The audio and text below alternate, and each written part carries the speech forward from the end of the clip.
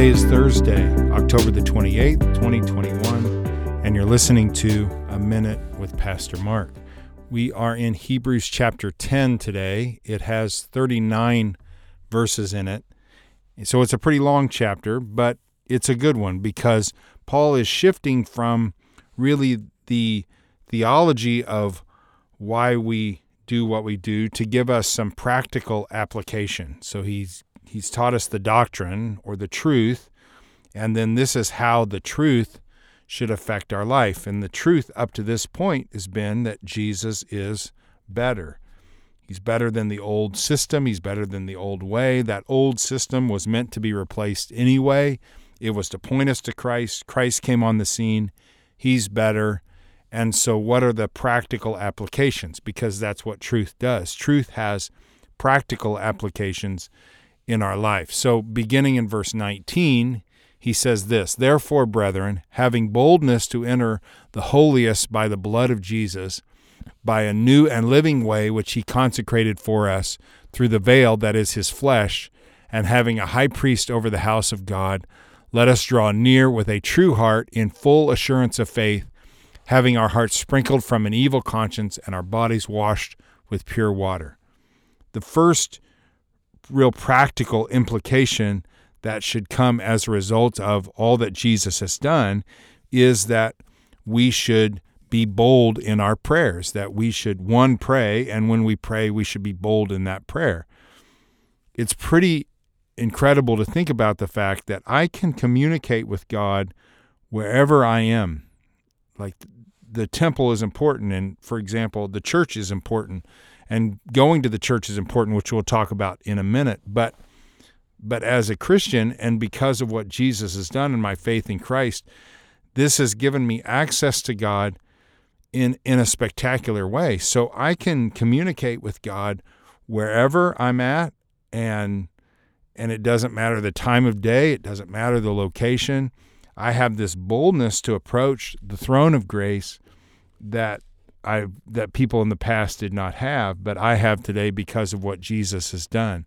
So we should be people of prayer. We should devote ourselves to tremendous amounts of prayer and communication with God. And prayer is just talking to God, so I can do that anytime and any place. And that's the practical implication. Now, verse 23 says this, "Let us hold fast the confession of our hope without wavering, for he who promised is faithful. And let us consider one another in order to stir up love and good works, not forsaking the assembling of ourselves together, as is the manner of some, but exhorting one another, and so much the more as you see the day approaching." If I don't have to go to the temple and offer a sacrifice, if Jesus took care of all that, there still is value, though, in me getting together with other Christians, with other believers, and mainly for the purpose of encouraging each other in our faith. And that's what he's really doing here. Because what happens to a lot of people who are saved, get saved or converted, they tend to maybe have a casual view towards church or towards getting together with other believers. You know, Jesus did found the church. He also sent out the disciples to plant churches. Church is important. It should be a priority in our lives. We need to get together with other believers. It's really important. But a lot of people say, well, you know, I'm saved and I don't need to go to church. I don't need to be around other Christians, and this is just not the case.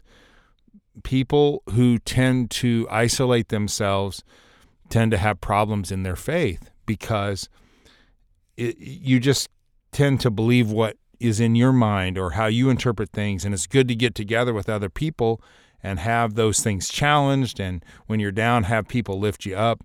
You're not meant to be alone. So don't think, well, we don't have to regularly go to the temple to offer sacrifices and do my worship, but regular worship should still be a part of my Christian walk because it's going to help me in my faith. And I have the opportunity to help others by using my gifts as well. So we have been gifted with grace, and we have been gifted with access to God. That's incredible. So let's be people of prayer, and let's be people of worship. Let's make church a priority because we all need it.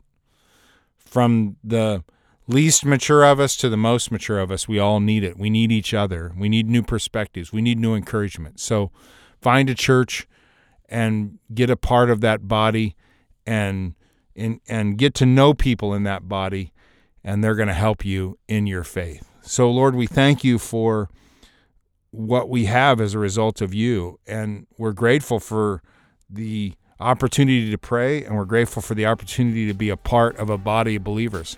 Help us not to neglect those two things. Help us to be people of prayer and people of worship. And we thank you, Jesus, for giving us something to worship about. We're grateful for you. Help us to live for you today. We pray in your name, Jesus. Amen. All right, guys, have a great Thursday. I'll talk to you tomorrow.